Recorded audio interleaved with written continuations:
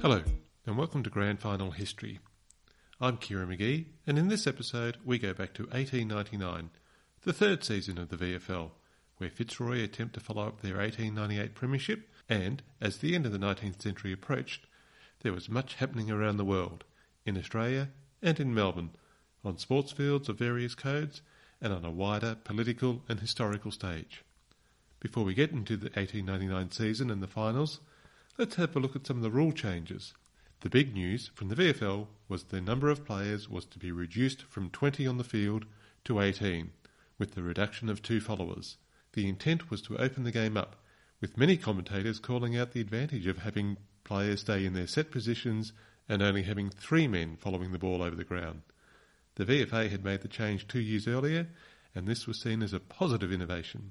The VFL also made it clear that it would decide the venue for the final match or matches to avoid a repeat of the confusion and disquiet caused by Essendon's initial refusal to play the 1898 final at the Junction Oval.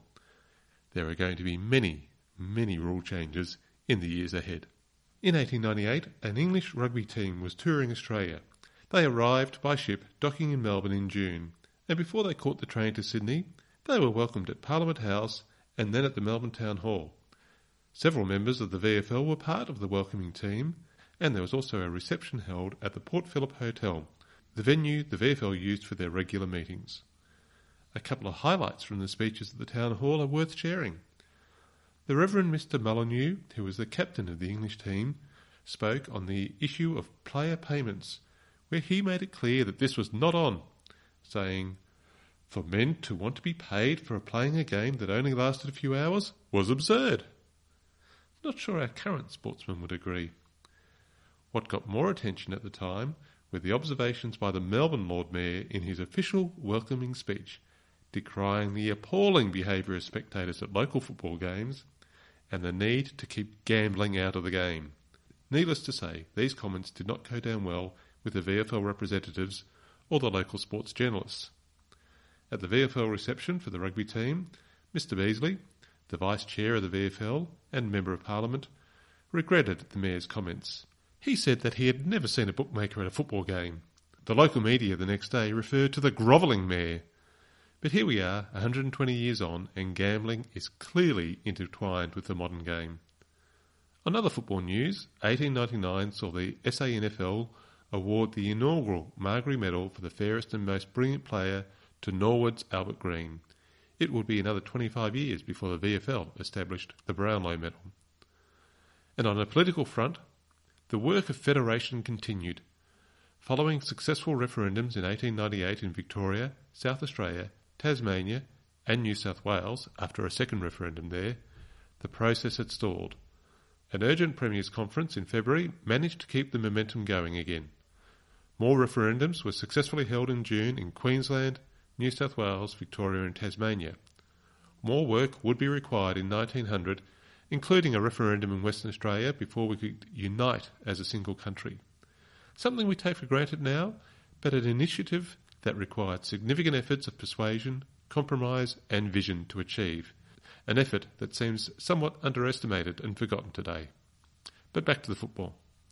On the first Saturday in May, in accordance with a time-honoured custom, football pushes its gentler brother, cricket, from the field, and to the accompanying joyous shouts of thousands of votaries starts its account for the year.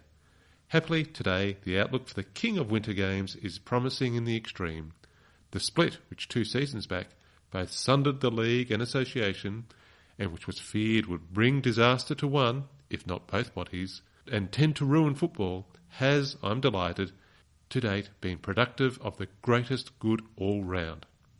So wrote Mark Well in the Australasian in his preview of both the VFA and the VFL. He was pleased with the state of the game and the benefit of the recent rule changes that had improved the game in opening up the play. He congratulated the league on following the VFA's initiative in reducing the number of players to 18 and encouraged captains to ensure their players stayed in position. Place play, to use the terminology of the time. In an observation that has taken on the quality of prophecy given how the modern game has evolved, he wrote, "The laws cannot prevent captains from sending half the 18 at once into the ruck and making the game a general scramble. Let us hope, however, that no controller of a team would be found so lacking in judgment as to adopt this principle and an unscientific plan of campaign. Perhaps Markwell would be surprised and disappointed to see how the game has evolved. The season opened with a grand final replay where Fitzroy took on Essendon, the same odds, at the Brunswick Street Oval, and the result was another win for Fitzroy. It was the start of a strong season for the Maroons, who would only lose 3 times in the first round of 14 home and away games, as they topped the ladder, claiming the minor premiership and the all-important right to challenge for the major premiership if required. There were a number of highlights, innovations and drama across the 1899 season. On the Queen's birthday holiday, Wednesday, May 24th, the VFL held a round of football. The fact that it was a holiday meant that the VFL could trial a morning game. Most footballers and spectators worked on Saturday mornings, so games did not start until 3 p.m, or later if the train was delayed. On the Queen's birthday holiday, Collingwood hosted St Kilda for an 11 a.m. start. The change of time did not change the outcome for St Kilda. They lost, again, on their way to another winless season. The remainder of the games in that round started at 3 p.m. The next round was the following Saturday. No concerns about 3-day turnarounds back then. On the 10th of June, Collingwood hosted Fitzroy at Victoria Park. Last episode, we discussed the fierce rivalry between these two neighbouring suburbs. On this occasion, the game became a bit more spiteful than usual, and Collingwood's rover Dick Condon was hit in an incident that was not reported. Fitzroy won the game by 4 goals, but the local supporters let their feelings be known by smashing the windows of the cab carrying some of the Fitzroy players home. The Collingwood City Councillor, Mr Cody, said, "The Roys had provoked the attack by their gross misconduct on the field." No love lost between these team and their supporters. An unusual incident occurred a couple of weeks later. Many supporters have tried to get a message to umpires over the years, but on July 15, at the Fitzroy-Geelong game, there was a unique effort. A telegram boy entered the field of play and dodged around the players, chasing down umpire Ivo Kratt. Sadly, it was all a misunderstanding. The telegram was for another famous umpire, J.J. Trait, who was not umpiring this game. It makes you wonder, would a telegram be more effective than yelling at the umpire? The VFL had continued with the same final systems as 1898, where, after the completion of the 14 home and away games, the 8 teams were split into 2 sections. 1st, 3rd, 5th and 7th in Section A, and in the remainder in Section B. Each section would play 3 rounds, and the teams on top of the sectional ladders would play off for the premiership. And, as was the case in the last season, the minor premiers, this time Fitzroy, would have the right to challenge if they did not win the premiership on their first attempt, so long, of course, as they had won at least 2 of their sectional games. This clause being added to stop a club resting all of the best players in the sectional rounds in preparation for the challenge. The supporters of this scheme pointed to the fact that it kept the season going for longer and maintained interest in who would be the premiers all the way up to the final game. If the premiership was awarded to whoever finished on top of the ladder, this might be decided weeks before the season was over and interest would wane. Critics pointed out that a team who won no games in the regular season, like St Kilda, could still win a series of games at the end of the season and become premiers, even though the other sides had shown their superiority across the entire season. The VFL liked the system because it meant more games, which raised more revenue. The first round of the sectional games saw, in Section A, Fitzroy defeat Carlton as expected. Carlton had only won 3 games all season, 2 against St Kilda and 1 against South Melbourne. Remember that win, Carlton fans? And Collingwood beat Melbourne. In Section B, Essendon had an easy win by 98 points against St Kilda. It wasn't going to get better for St Kilda during this series. In the other game, there was a surprise upset. Geelong had finished second on the ladder with 10 wins and were hosting South Melbourne, who had only 5 wins and finished 6th. Despite the home ground advantage of the Corio Oval, the Pivotonians were run over in the last quarter when they could only score 5 points to South, 2 goals one behind, and South won the game 6 goals 5, 41 to Geelong's 5 goals 8, 38. The following Saturday was the second round of the sectional games, and in Group A, Collingwood and Fitzroy remained undefeated. Collingwood had another strong game, easily beating Carlton, and Fitzroy dominated Melbourne, who could only manage 2 behinds for the entire game. St Kilda would take some of the embarrassment away from Melbourne in the following week. In Section B, South had their second win, as expected, over St Kilda, and Geelong managed to win away from home by defeating Essendon by 8 points at the East Melbourne Cricket Ground. This brought us to the critical third week of the sectionals. The fierce rivals, Collingwood and Fitzroy, were battling to top Section A, and Geelong needed a percentage-boosting win over St Kilda and hoped that Essendon could beat South Melbourne. Essendon had won 9 games for the season and South had only won 5, losing to Essendon twice. Reasons for Geelong to be somewhat confident. A huge crowd was at Victoria Park to see the two undefeated teams in Section A. Whoever won this game was going to play off the premiership, albeit Fitzroy already had the insurance of a challenge in its pocket, having won 2 of its sectional games. But we know when these rivals met, they always wanted to beat each other. The game started badly for Collingwood when they lost Matthew Fell to injury. One of the best utility players of his era, he wrenched his back and had to be carried off. With no substitutes or interchange, Collingwood continued with 17 players, and this was to be a factor in their 14-point defeat. The fans let Fitzroy know their feelings. Pat Hickey, a rough, tough half-backman, was set upon by a woman who belted him with her umbrella. The police had to escort Fitzroy players to their tram past at least 150 Collingwood supporters. Some may say larrikins. Reading about crowd behaviour in the 19th century games is a useful reminder on how well-behaved modern crowds are, despite the outrage generated by isolated incidents that are now captured on smartphones and broadcast to a scandal-hungry public across social media and mainstream media. Which is not to dismiss those incidents, but we should not think that there was a golden age where all supporters behaved themselves all of the time. So Fitzroy was through to the final. But what was happening in the Section B? Could Geelong get the cards to align? They did their best by inflicting the mother of all thrashings on St Kilda to boost their percentage. This was the last game of St Kilda's third season, and they still did not have a win. On this Saturday, however, they could only score 1 solitary point. It was the first score of the game, but then the Pivotonians took control by kicking the then league record of 23 goals, 24 behinds, 162 points, to win by a record margin of 161 points. St Kilda still hold the record for the lowest score in a VFL-AFL game. Could Essendon do the right thing and beat the lowly South Melbourne for the third time in the season? Essendon did take the lead in the first quarter by kicking 1 goal to South's 1 point.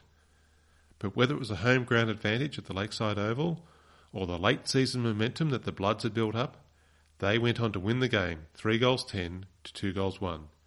South Melbourne had taken advantage of the sectional system to finish undefeated despite being 6th on the ladder, ahead of only the lowly St Kilda and Carlton, and even Carlton had defeated them. But all that mattered now was the opportunity for South to continue on to the premiership, even though they would have to defeat Fitzroy twice to claim it. The final was scheduled for September 16, 1899. If you checked the newspapers on that morning of the game, you would have seen news about the infamous Dreyfus case with the French government dropping its prosecution, and also the situation with the Boers in South Africa was approaching crisis point, where it was reported, quote, Boer executive has warned for the burghers to be in instant readiness to obey a call to arms, unquote. The upcoming Boer War would have a sad impact on Australia and a number of players in the VFL. The VFL chose the Junction Oval again for the 1899 final.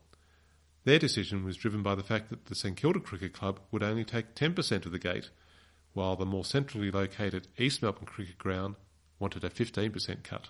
In a preview of later arguments about the location of the grand final and the revenue share between the hosts and the VFL, Markwell of the Australasian wrote, "One might have expected that the consideration for the convenience of the football-loving public would have carried greater weight than the raking in of a few extra dollars." We will see this debate raised again in the years to come. In this era, the captains also acted as a coach and club leader. Fitzroy was again captained by the talented Alex Sloane, who, as well as his rowing talents, discussed in the last episode, missed a game in 1897 because he was cycling to South Australia. A true, multi-talented sportsman. South Melbourne's captain was David Bud Adamson, described as an energetic follower, although in this final he played at full back. He would also captain Victoria in 1901. The umpire for this game was again the highly esteemed Ivo Krapp. In the season reviews for 1899, there was much criticism of the standard of the umpires, including the unwillingness to report players for rough play and failing to control the game. The one man accepted from this criticism was Ivo Krapp, who could name all the players and was always willing to explain his decision. The weather for the final was appalling, with rain washing across the city. South Melbourne wanted to postpone the game due to the poor conditions, but Fitzroy was not agreeable. They may have been aware that the Bloods had some injuries, as well as a couple of players that had to rush back from planned holidays. Clearly, those players did not expect South to be in the grand final. Fitzroy had their own challenges. Bert Sharp, the centre-half forward in the Fitzroy Premiership team the previous season, withdrew because his father died the night before the game. The team wore black armbands in tribute. Another change was required for a more unusual reason. Chris Kiernan, Fitzroy's talented goalscorer, failed to arrive to the ground. It is not clear why. Possibly an injury, but the player, described as a maverick by some, would continue to play for the club and would be one of the best players in season 1900. His place on the day was taken by veteran Bill Cleary. One of the more notable players for South Melbourne in the 1899 season and in this grand final was a young, slim halfback flanker, Warwick Armstrong, who would make a far more significant impact as the captain of Australia's cricket team and be forever known as the Big Ship. He put on more weight as he moved past his football playing days.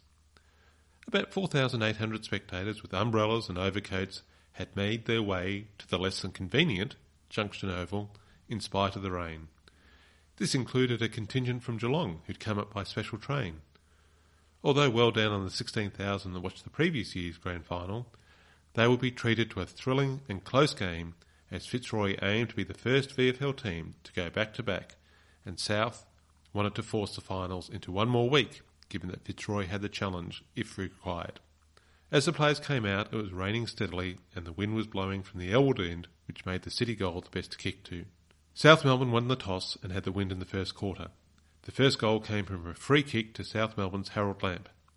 Two men behind the goals with a red and white umbrella waved them for some time. Lamp scored again with a running goal. Jim Grace for Fitzroy had a snap against the wind, but could only score a point. There would only be 4 points scored against the wind all day. Fitzroy, the dominant team for the season, was fumbling and South were pushing forward. At quarter time, it was 2-3-15 for South to Fitzroy's 1 point against the wind.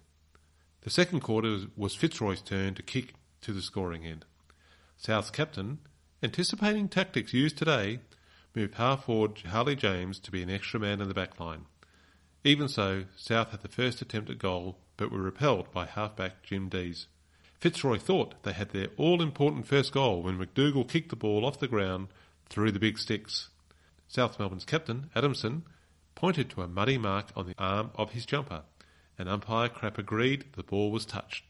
Only a point to Fitzroy. South were kicking the ball out of bounds to hold the game up. If they did move foot forward, Hickey, in the back line for Fitzroy, was irresistible.